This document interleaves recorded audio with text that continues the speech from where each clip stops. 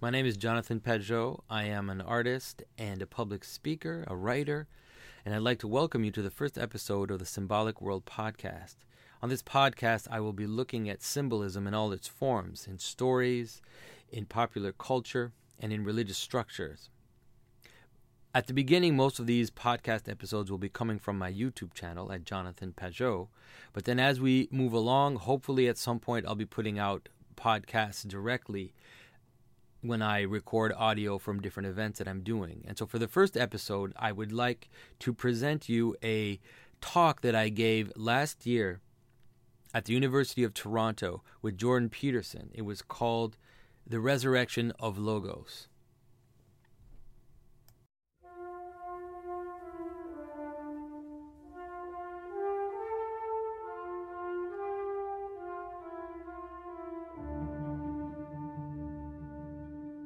This is Jonathan Pajot. Welcome to the Symbolic World.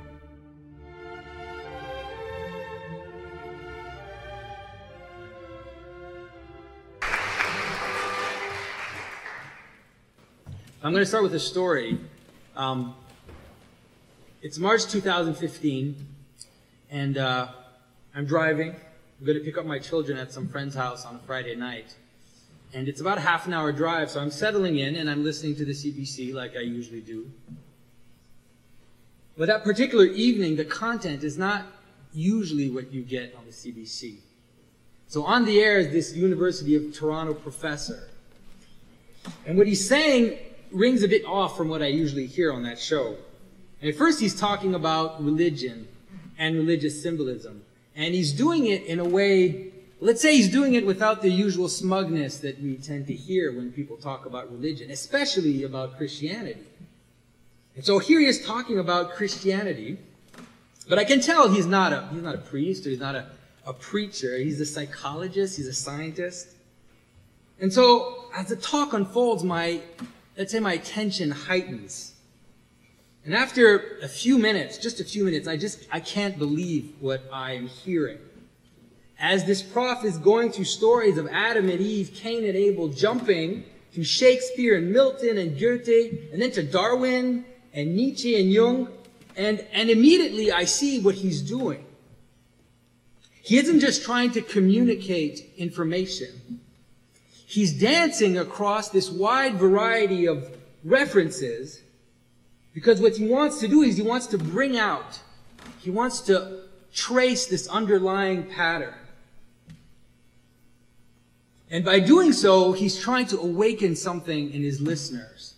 He's not just trying to get them to understand, which is what we usually hear when we listen to talks. No, he's trying to provoke, he's trying to shake people into experiencing how the world is built with meaning.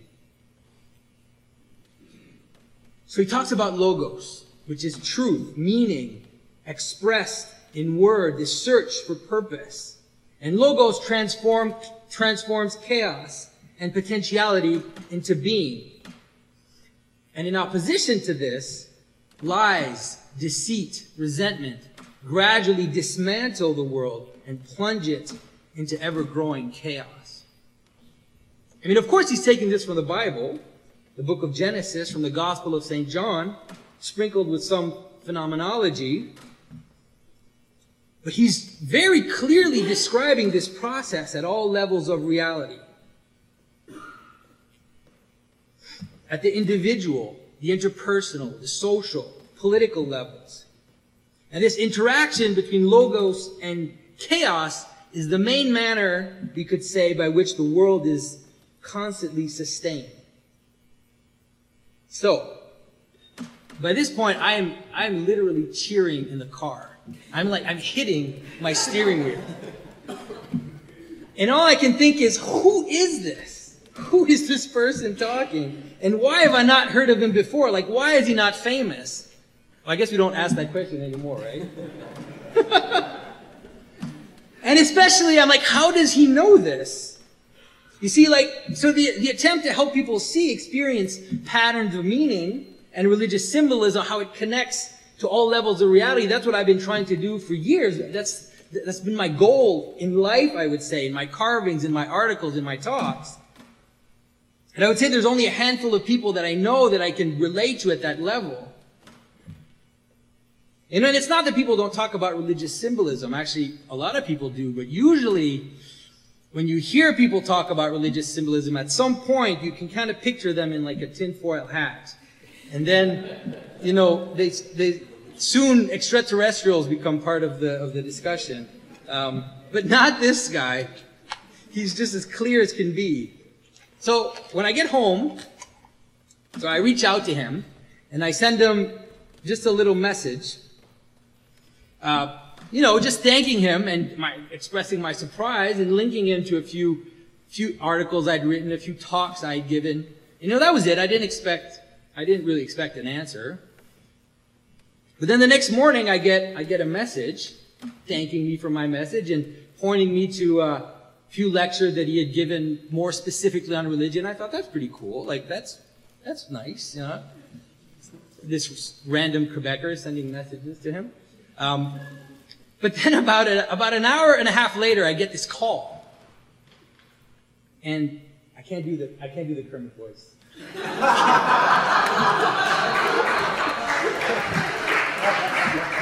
So, anyways, my memories of that moment are kind of vague. But I think I probably acted like a 14-year-old meeting Kanye West or something. And now his tone is one of surprise, maybe a bit of confusion. And his basic question, and he's been asking me this question ever since, is, how do you know this? Because he'd listened to my talk and he saw the relationship between what I was saying and what he was saying. In the talk, I had been talking about how Logos organizes potential into experience being. And so why am I telling you this? I mean, first of all, I'm telling you this as an excuse because despite what Father Ted said, here's this carver who's standing amongst theologians and professors. So the reason why I'm here is because since then, Professor Peterson and I have developed this relationship. Some of you might have seen the interviews that we did together. But mostly I'm telling you this because I know that it mirrors the story of so many people that are probably here in this room. And a lot of the people that might hear this on YouTube or in the podcast. I know that it mirrors, I know because dozens of people have told me of that experience. I have this image, I don't know if people have seen it, of Joe Rogan hearing Dr. Peterson talk for the first time and his jaw dropping, as all of a sudden he sees religion in a completely different way. And I've even received dozens of messages from, I would call them in-process atheists, who say, my questions and my thinking have been tilted slightly in unexpected ways. And that experience, I think, has been strongest for Orthodox Christians like myself. In fact, I stopped counting the number of messages I received from priests asking me, so is Dr. Peterson Orthodox or what? And to which I usually answer, no, he just likes Dostoevsky a lot. And there was even one clergyman who answered to that, said, oh, yeah, he's Orthodox, he just doesn't know it yet. But this correlation has been persistent. So what is this connection? What made the connection between a traditional Christian like myself and Dr. Peterson so obvious, so immediate? And all of this, I believe, revolves around the notion of Logos. The language of Logos is the underlying language of Christianity. Of course, we know the first vision of Logos in Christianity comes from the Gospel of St. John. In the beginning was the Logos. The Logos was with God, and the Logos was God. He was in the beginning with God, and through him all things were made. Without him nothing was made that has been made. In him was life, and that life was the light of all mankind. That light shines in the darkness, and the darkness has not overcome it. And this vision of Logos would be continued and developed in the life of the church. And especially In the 7th century, there was a saint. His name is Saint Maximus the Confessor. And he really brought this image of Logos, I would say, to its most detailed or most elaborate vision. And he did so by taking the notion of Logos that was in the New Testament, and he brought and united it with the best of what the Western tradition had already offered. He was able to prune, let's say, what had come from philosophy and join it with what the Christian message was, so that it would attain some clarity and maybe some detail. And so St. Maximus explains that all things have a Logos, which is its reason for existing, its purpose, and its origin all at once, and even its end. So it's all those things at once. And on top of that, each thing has a multitude of logi. That's a word you've probably never heard before. The logi is the plural of logos. And so the logi, they're like the different qualities of things. So the blueness of the blue, or the slowness of the slow. And all of these logis are brought together. They're woven together, we could say, to sustain the existence of the world. It's really a map of meaning, to use Jordan's words. Now these logi, these essences, let's say, of things, they don't exist independently in the same way that scientists believe things exist out there. Rather, they exist as they come together, as they are joined together in our encounter with the world, in a pattern, we could say. So we could say, for example, like that a sunset has a certain amount of logi, maybe even an indefinite amount of characteristics of a sunset. But as they come together to be the experience of the sunset, that's how we experience reality. That's how we become into contact with reality.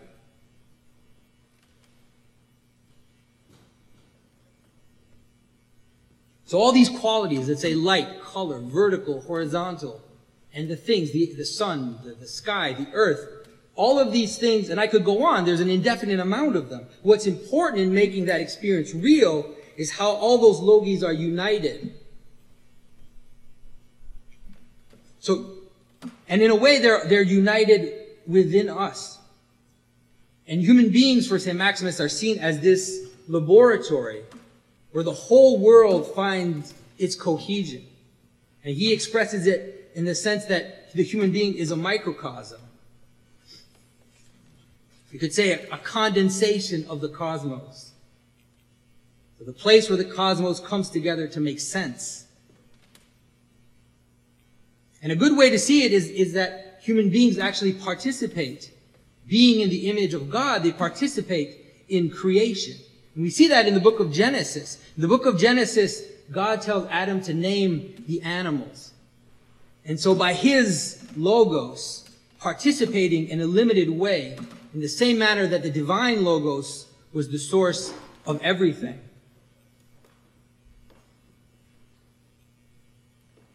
And the human participation in this process is not a relativistic thing. It's not an individual thing. I mean, though it is flexible, it's nonetheless the most objective of processes, as Father Ted mentioned. And so we need to be cautious, though, because St. Maximus warns us that it's not just a philosophy, or it's not just a technical description of the world. This is important because thinking that religious stories are exactly the same kind of encyclopedic knowledge of modern science is the wrong way to go with this. These logos, these truth about things are categories of our engagement with the world. So maybe today we might call them phenomenological categories. And so the discovery of truth, of logos, it's a personal journey. It's simultaneously a refinement of our understanding of the world, but at the same time it becomes a refinement of our person. So to discover the true nature of things is to walk on a path of truth. So food is a wonderful thing and it's useful for life, but gluttony leads to our destruction. Wealth is useful to accomplish important things, but avarice rots the soul. So you see, it's not just a description of the world, it's a path that we walk as we discover the world. And so sin in this vision of the world, that horrible world, that horrible word that no one wants to hear, sin isn't just the breaking of arbitrary rules, but it's in the misuse of the world. And that misuse of the world ends up being an untruth, ends up being a lie or something that's false, something that separates things from each other. It's found when things are not aligned with their purposes. So, for example, a person is not only a tool for my own gratification. A person is not just a tool so that I can advance myself in the world. And if I treat a person exclusively like that, then I will inevitably sin against that person.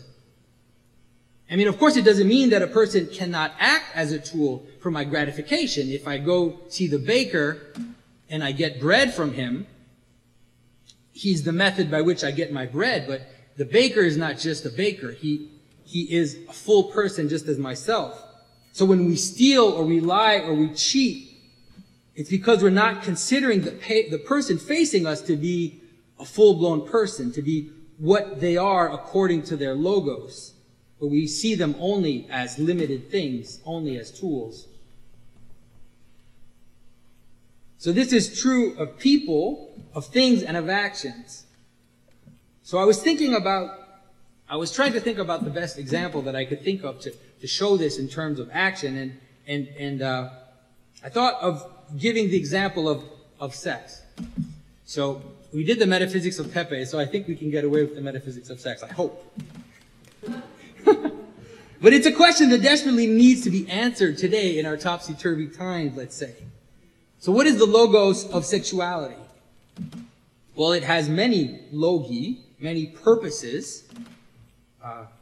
It's for the propagation of the species.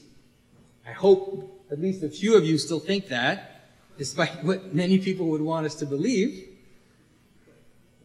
It creates families and communities. It brings two people together in a type of communion, in an expression of love, and it brings pleasure.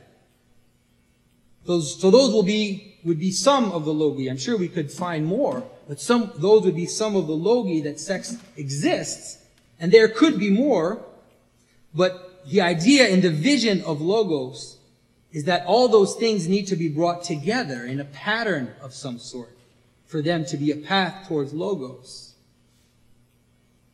So if we think of the different logi and we bring them together, I'm trying to think of the word. What is that word? When all those things are together? I think we have a word. It's a sacrament of the church. I'll let you figure it out, what it is when all those things come together. And so each of the separate purposes of sex that I mentioned, they're not wrong. They're fine. But they become alive when we bring them together. If we don't, then each separate purpose appears as a kind of falsehood. It appears as a kind of lacking. But that's not enough. Let's say for a truly traditional or a truly complete vision of sexuality, it cannot end there. It has to move towards the infinite. It has to move towards God. And so the ultimate logos of sexuality is to be an image of the mystical union with God. I mean, it's to be an image of our union with what is beyond us. I mean, in that image of the mystical union of God with the soul, of Christ, with His church, the marriage of heaven and earth is a completely traditional image that we find in the church fathers or in our tradition. And so that image of the ultimate union, the highest union with the infinite, then it comes back down into the multiple logi. All those other reasons for sexuality that I mentioned, and it fills them. It makes them participate in a transcendent purpose and becomes the very relationship that binds them together. And everything in our life can follow that process. Work, food, sleep, beauty. And to engage the world in that frame is to find light everywhere, to see life everywhere. The world is no longer made of the dead, lifeless dirt, the dead, lifeless material that we use to make things with. And as we become better as people, more truthful, more grateful, more free, as we come closer to one another in love. And by the way, that's what love is. Love is the manner in which all different things, all different people, all different intentions can join together and exist in communion and can become one while at the same time preserving the multiplicity. And so as we follow this path, the hidden logi in creation, they shine through the world. And today we might say that they re-enchant the world. And the world appears bright and full, and not the gray and dead shadows we often live in. So that would be, I hope, a summary, let's say, of that path of Logos. But I haven't really explained what the source of my excitement was on that Friday night yet. What the source of the excitement was that has caused all this flurry of attention to Jordan. And I can tell you, I've been thinking about this now for months now. I mean, some of us have, and Jordan has been thinking about this for months now. And I think by now we can say that it's really not about gender pronouns. It's not. It's about something that is a lot bigger than that.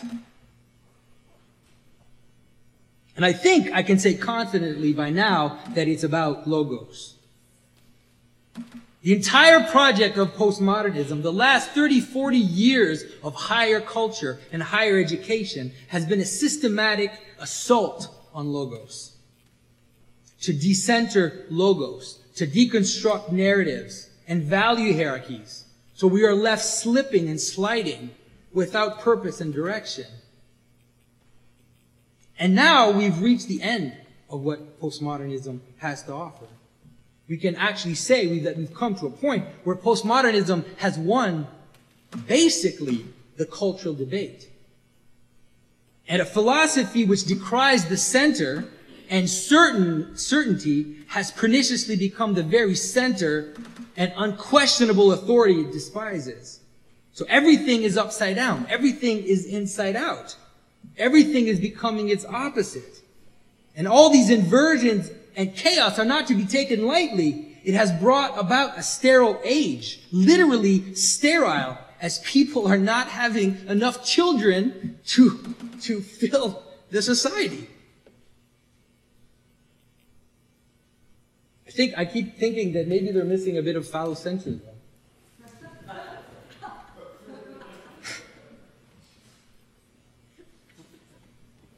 But it's also sterile in that it has brought about this narcissistic and fragmented culture. You see, they told us that the center cannot hold. And now things fall apart.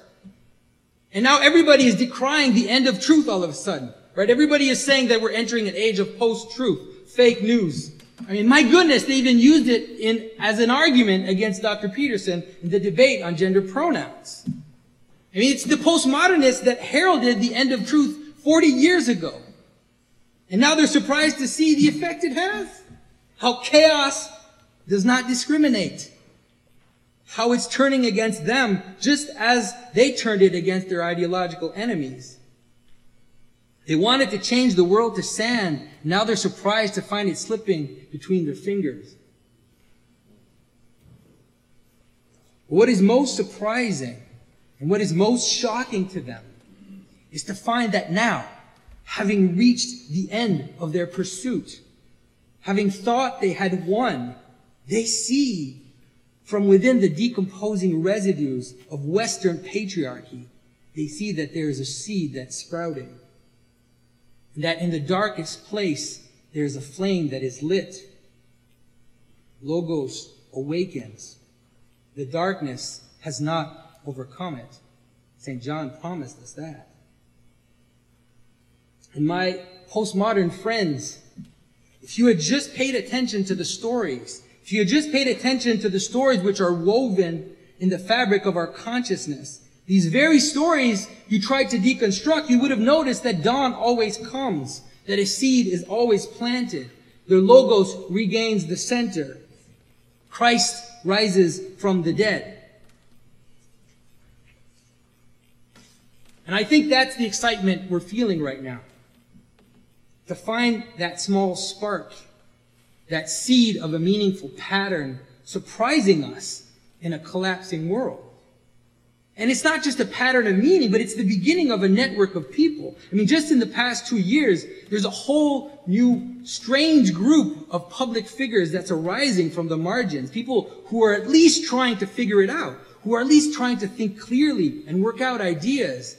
And people who are as different from each other as you can imagine, spanning across gender, race, and cultures. Even religious and atheists alike trying to figure it out. And yet the media and the activists, they scream hysterically. Bigot, racist, sexist, Nazi. All the usual litany of attacks. And they're losing their minds. The sand is slipping out of their hand. And only 2 years ago, we would have probably collapsed before this attack. But now, we look around and we find that there is a still, silent center in which to stand. There is an eye in the overwhelming hurricane. And we can finally say, we will not accept your frame. We will not accept your definitions. They are weak by the very process you use to deconstruct them, to deconstruct the categories. And we will speak for ourselves.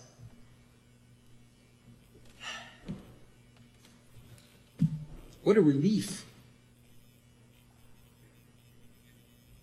But it is a dangerous time. The time of transition, the time of chaos is a dangerous time. Firstly, because the enemies of Logos will ramp up their hysteria and totalitarian tendencies as Logos awakens. But it is also dangerous because, as Christ himself told us, the tares grow amongst the wheat. The recentering of Logos is the reawakening of identities. We can't avoid that. And that's a frightening thing. Because if identity stops at the relative logi, without aiming, without uniting itself to the highest of high, it can be murderous. And it has been increasingly murderous just in the past century. And it is in fact the very murderous and genocidal tendency of identity which provoked the postmoderns to deconstruct identity in the first place. And there's a part where we can't blame them for that. I mean, in the shadow of Auschwitz, what else can you do? So what will strive from this new sprout will depend on us, will depend on all of us.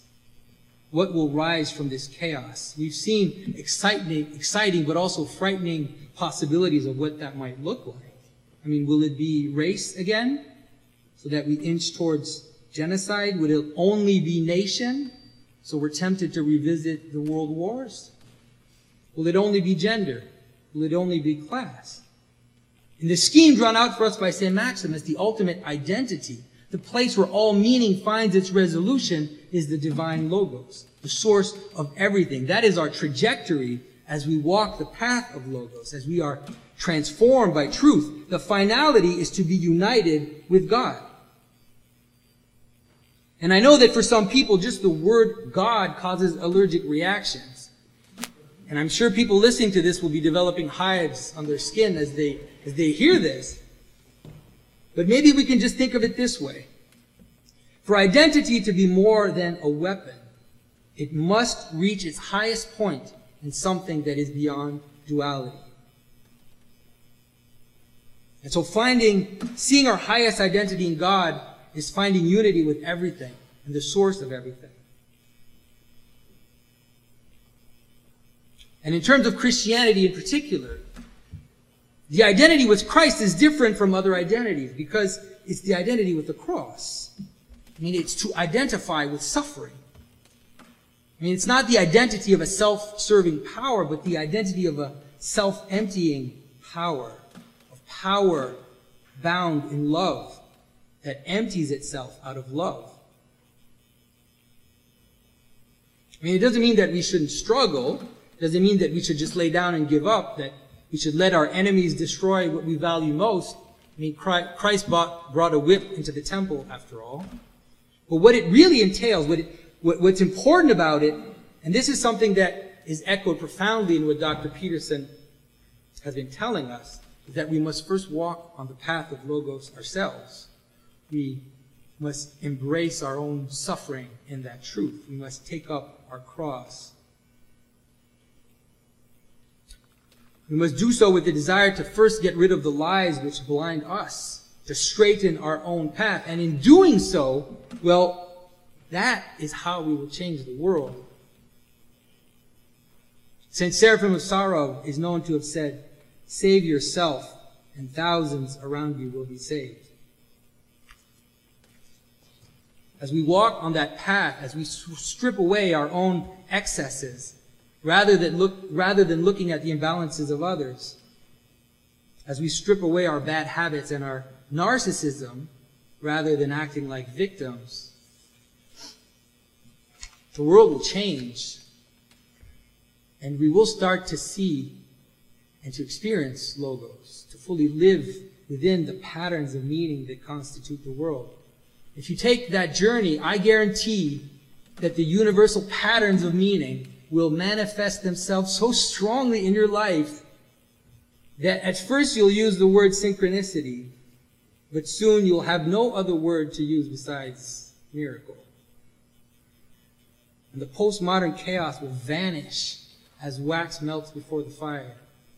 And Logos, the very Logos that rises from the grave, will fill your world and the world with life and light. Thank you.